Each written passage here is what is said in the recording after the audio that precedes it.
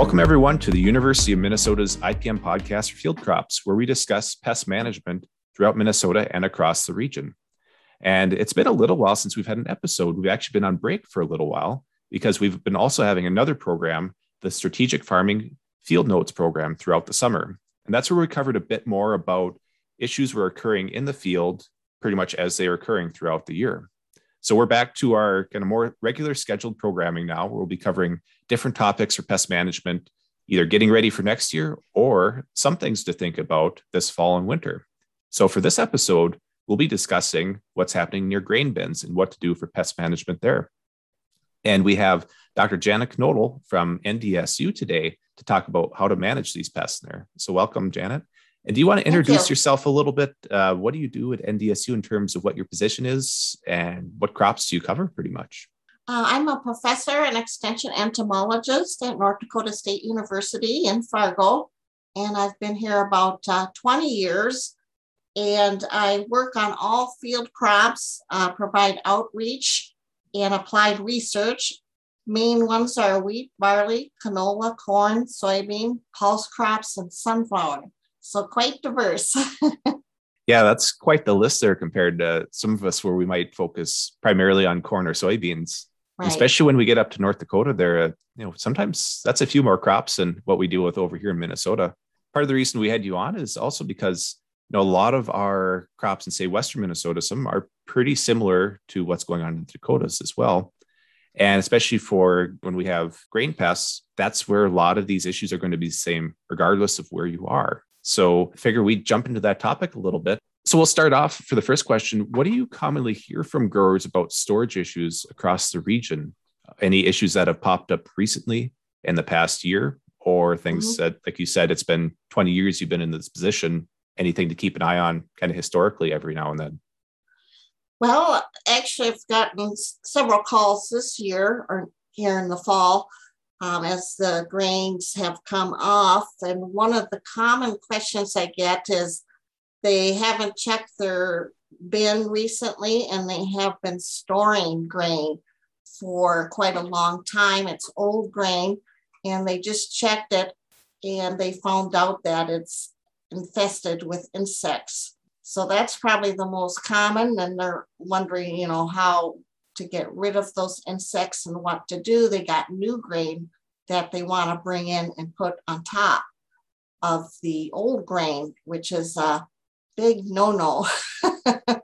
Yeah, that's the challenge when it comes to this, because our main method of control we'll talk about is more sanitation and prevention. There's not a whole lot you can do when you have the new grain in there already, right? You can't easily put any sort of insecticide treatment in there. Well, if you know that you have old grain on the bottom of the bin and it's infested, the best thing is and then you accidentally put the new grain on top, it's best to then fumigate immediately. Or your other alternative, which is fairly labor intensive, is to take the grain out of the bin, clean the bin, and maybe spray it with a bin spray to remove any insects that might be hiding and clean it out first. And then put the old and the new back into the bin with a grain protectant, which we'll be talking about more. Yeah, we'll cover a little bit more about residual protectants. And we'll talk a little bit also about fumigants. I just wanted to mention, for some of us, we deal with foliar insecticides more on the crops end. When it comes to fumigants, that's a little bit different of a setup there. Is that Yes. Definitely more of a challenging way to get any product into the bin? Or how is that basically done? Well, you need to be certified to do fumigation. So first you need to get the training so you're able to do fumigation, which is very dangerous. You're dealing with some chemicals that are either liquid or solid. And as soon as you release that into the bin, it changes into a gaseous form. And that will then move through the grain, killing all of the insects and every living thing in there, including you. So they're very toxic to humans. So you need to be very safe. It's actually a dangerous job. And that's one of the reasons why we talk about integrated pest management. It's not just for either the economic or environmental benefits, it's also human safety too. In this case, dealing with your insect pests before you need to use a fumigant is obviously both the easier option and the safer. What kind of insects do we have infesting grain, whether it's soybeans and corn especially, but what about some of the other common crops you work with? Well, we have a lot of different stored grain insects, and they'll get into all of the grains that we store. Some of them are more susceptible, like our cereal crops, wheat, barley, oats, than like soybean, which has more of a harder shell on it, but they can infest soybeans as well. And corn is probably a preferred crop as well for some of the grains. But we have 3 different types of insects that we can find in the bin. We have internal feeders. Those are our weevils, like the maize weevil, rice weevil, and lesser grain borer. And then we have the external feeders, the Indian meal moth, which is primarily found just in the top 3 to 6 inches in the grain bin.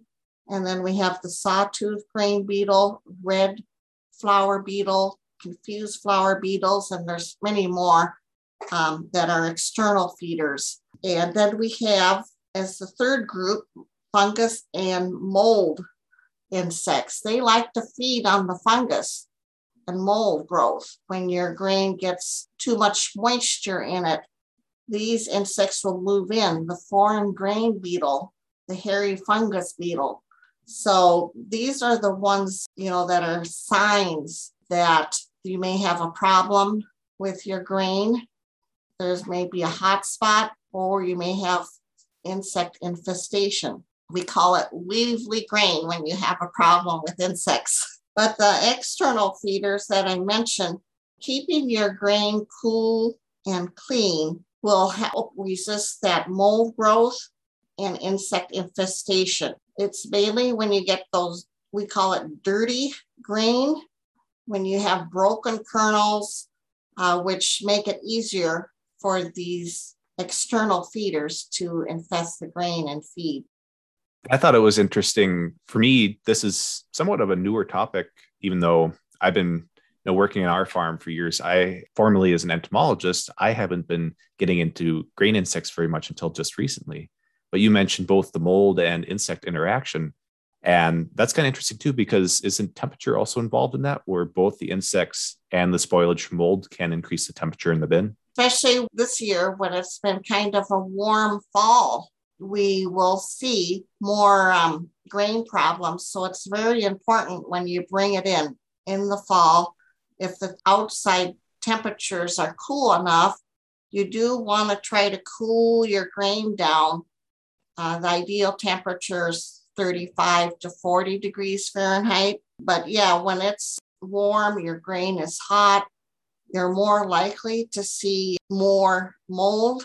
It does better when it's warmer, and when it's warmer, you're more likely to have moisture problems as well. The ideal thing to do is try to cool the grain down when you first bring it in from the fall. So since we're speaking about the fall, a lot of folks probably have something in their bins, at least right now, either last year's crop or just getting this current year's crop in. Some of us are definitely a little bit later than others, but at some point we're going to have a bin that's empty, especially if maybe you've emptied out a storage bin and you have corn going into your drying bin right now. So at that point, what should you be doing prior to harvest if you do have especially an empty bin versus maybe thinking about for next year if you want to try to get ahead of any problems? Yeah, so this is probably number one. We want to prevent grain insect problems by cleaning, I call it. We want to clean those empty grain bins and any equipment you're using, your trucks, your augers, combines, wagons. Everything needs to be clean. I'm a clean freak. I just love cleaning my house. This is my area. Clean everything, the cracks and crevices. Get down in the floor if you have the perforated floors, and try your best to get everything, all the dust and broken bits of grain out. If there's any insects, you definitely want to clean that area out as well. You might want to do a spray down in the perforated floors, because you can't often get the floor, that area removed, so you can get really down in there to clean it real well. Outside, don't forget about the outside of the bin. That needs to be cleaned as well. And we recommend that you go in and remove weeds as well, either by hand or with a herbicide, and have a 10-foot border around an empty grain bin. We want to treat those grain bins in case there's any insects that are hiding in the cracks and crevices. So both the inside and outside, you want to do a treatment. You can use malathion or Tempo are probably some of the more common ones. There is an insect growth regulator called Diacon IGR+. That one will control both the immature stage. As the insect growth regulator, it prevents the insect from molting and growing into the next stage. And it also has an adulticide insecticide for adult insects in it. So those are some that you can use. You want to do this about 2 to 3 weeks before the new grain is placed in the bin. And the treatment will kill the insects that are emerging from the hiding places, like the cracks and crevices, or the perforated floors there at the bottom of the bin.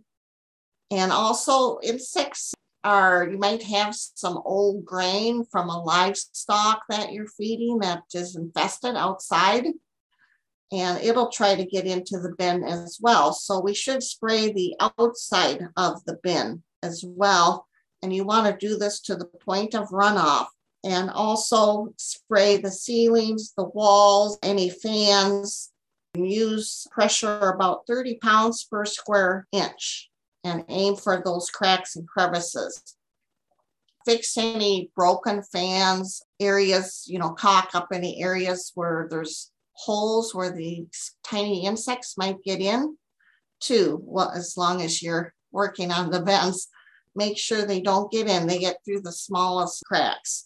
I'll chime in just a little bit and ask, of these insecticides, are some of these just very acute, short-lived, or some of these, do they have a long residual period where they'll last for some time?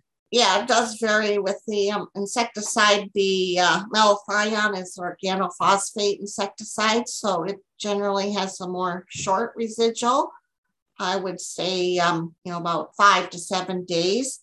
Whereas a pyrethroid like Tempo would have a longer residual, especially when it's not exposed to the sun outside and rain inside that bin, though it's going to have a good probably 2 to 3 weeks residual. That's a good point, too, to think about environmental factors that can degrade the insecticides. And I know one thing that does come up is if you're in a drying bin where you have a lot of heat versus your storage bin. So I know in the drying bins, it's generally recommended don't use these residual insecticides, at least if you're going to be running the dryer soon, because that insecticide will degrade very quickly and not be worth it. But obviously in a storage bin, or if you've just cleaned out your drying bin and you're letting it sit for a while, that might be a case where you could control the insects that way. That environmental aspect definitely comes into play a lot. And I think that's kind of a good segue to mention, fall's here, winter's coming. And what do we do as we move into winter? What are we looking for in those bins, whether it's temperature and spoilage or insect activity? What's going on there? Well, in the late fall, we fortunately have cooling temperatures, which are happening now, and we're getting down in the 50s. So that's good news. In the late fall, like November, you want to run your aeration fan for about a week until the grain is between 35 and 40 degrees Fahrenheit. And then you don't really have to run it again until spring. But you do need to check the grain every 2 weeks, especially when the temperature is warmer outside, and look for problems that you might have. And the best way to do that is to smell the grain. smell to see if it's musty. Another way is to feel it. If you can feel any hot temperatures, they have temperature probes and so forth that you can stick into the grain bins. You need to definitely use a grain probe for insects and get that probe, sample several different areas, the edge of the bin, the center of the bin, top, middle, and bottom, to look for these insects, because you don't want to be surprised. So on that note, I have heard, and we alluded to this earlier, that the insect feeding can cause temperatures in the grain mass to rise close to 100 degrees Fahrenheit. Is that the case in the middle of winter even? Well, yes, they will cause heating problems, and then that causes the mold. So in general, you don't want to have any insects in the grain. It causes hot spots. So it might not be throughout the whole grain, but you might just have a few hot spots where the insects are. And in the winter, it's more likely to be in the center of the grain. So you don't want that to happen, because then it's going to cause some spoilage problems. The grain, as you know, is very valuable. If the insects get in there, you might have your shipment of grain rejected and not be able to sell it. It definitely will reduce the quality of the grain. And if there's mold in it, that's something the insects cause as well. So there's lots of negatives to getting mold or insects, and they are related because the insects cause heat. So that produces the mold, and you get the hot spots in the bin. So those hot temperatures, they might sound like they're too hot for insects, but they actually do well when it's up to 100 degrees, right? Yes, that's why we want to get the grain temperature down to 35 to 40 degrees Fahrenheit. Insects typically are cold-blooded, so they're temperature sensitive. So they'll start to go dormant when the temperature gets below 50. And then once it gets below 30, 25 to 20 degrees Fahrenheit, the insects can actually be killed. But you need to be careful, especially in the winter, if you're bringing in cold air into the bin, because you don't want to freeze the grain. Because when you freeze something, then you take it out of the freezer and it sweats. And that could cause mold and musty odor problems. So be careful in the winter not to freeze the grain. And if you do, you should try to warm it up a bit and run the aeration fans for an hour or so every other week during the winter. When it hits, probably will hit negative 30 again. Maybe not this winter, but in an upcoming winter, I'm sure, like we had last year. What should you be doing in that case? Is that where, if you still have some moisture in your grain, probably best not to cool it down too much, but if it's dry, try to get as much cool air through there as you can? Well, if you're trying to kill the insects, it's a good time to run some air through. But again, you need to do it carefully so you don't freeze the grain, because you want to keep it at that 35 to 40. So you could do that, but be sure you monitor the temperature of the grain so you don't get it too cold, because you don't want it to freeze. So hopefully, we won't have too crazy of a winter for that many nights where it's negative 30 or lower. But at that point, keeping an eye on things through winter. Then we're moving into spring and next summer, and it might depend what people are storing their grain for. Some might be doing long term, others might only hold on to it for a year or less, and some are feeding for livestock.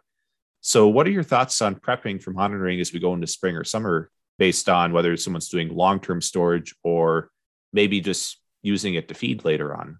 If you're gonna store it into like late summer, you should warm the grain in the spring, usually April, maybe March, depending on how warm our March is. But start to warm it up to about 50 degrees Fahrenheit by aerating. Some people don't prefer just to leave the grain, at the 30 to 40 degrees as long as possible, because cool, dry grain is good quality grain, and it's not going to get infested with insects or mold at that temperature. So we're kind of doing, reverse moisture migration when you warm the grain on the surface, and the colder grain is towards the center of the bin. So you can develop some hot spots or trouble spots below the grain surface when you do this, when you warm the grain. I was going to say that it sounds counterintuitive at first, where you think you want to warm up the grain to keep the moisture down, where you might think that the opposite might happen. But, you know, that makes sense definitely when you think about the differences in that grain mass there, even if sometimes it's whether it's the insects or just flat out temperature we're looking at. So it's not all just pest management, but these are all very intertwined when it comes to just the management of trying to keep your grain basically in good condition. Can be pest issues, could be just temperature that interplays into all these too. Yep. And you want to continue aeration in the spring once you start it, and then keep continuing until the grain is uniform temperature to near outdoor temperature. So if someone is storing for more than a year, maybe it's something they don't know what to do with yet, they might be thinking long-term marketing possibly. Are there any options for long-term storage when it comes to further insecticides, protectants there they should think about if they apply it, say, on the top of the grain mass or what's left of the bin that they can get to at least? Yes, if you're going to store it more than 10 months, definitely you want to put a grain protectant on when you're augering it into the bin.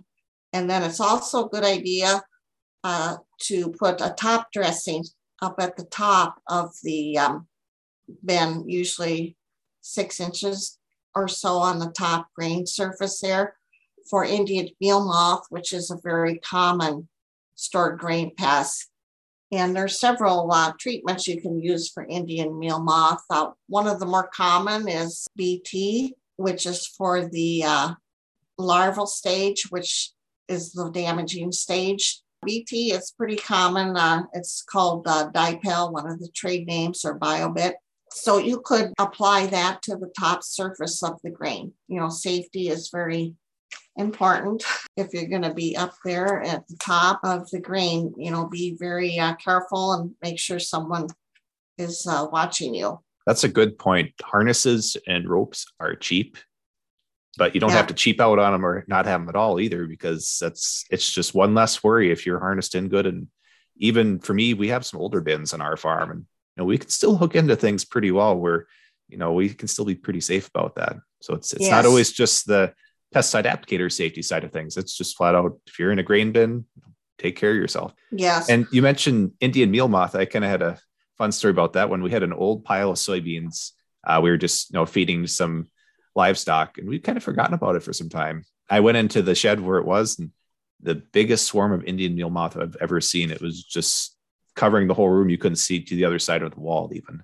Oh, wow. So they can get pretty thick. So even an entomologist like me, we get caught off guard sometimes. We might forget about things, and that happens in farming all the time too. So that's why we mentioned this one, where ideally you want to get ahead of things and have your sanitation in place and watch things, but sometimes issues are still going to occur. So we do have some of those options to help you out, but obviously it's a little more complicated than when you're in your fields and you can go out with a foliar spray. So there's definitely a lot more care that goes into all this. Go ahead. I wanted to mention another thing with Indian meal moth is the webbing on the top of the grain. So you can look for that to see if you have the larvae that webs, kind of makes a crust on the grain.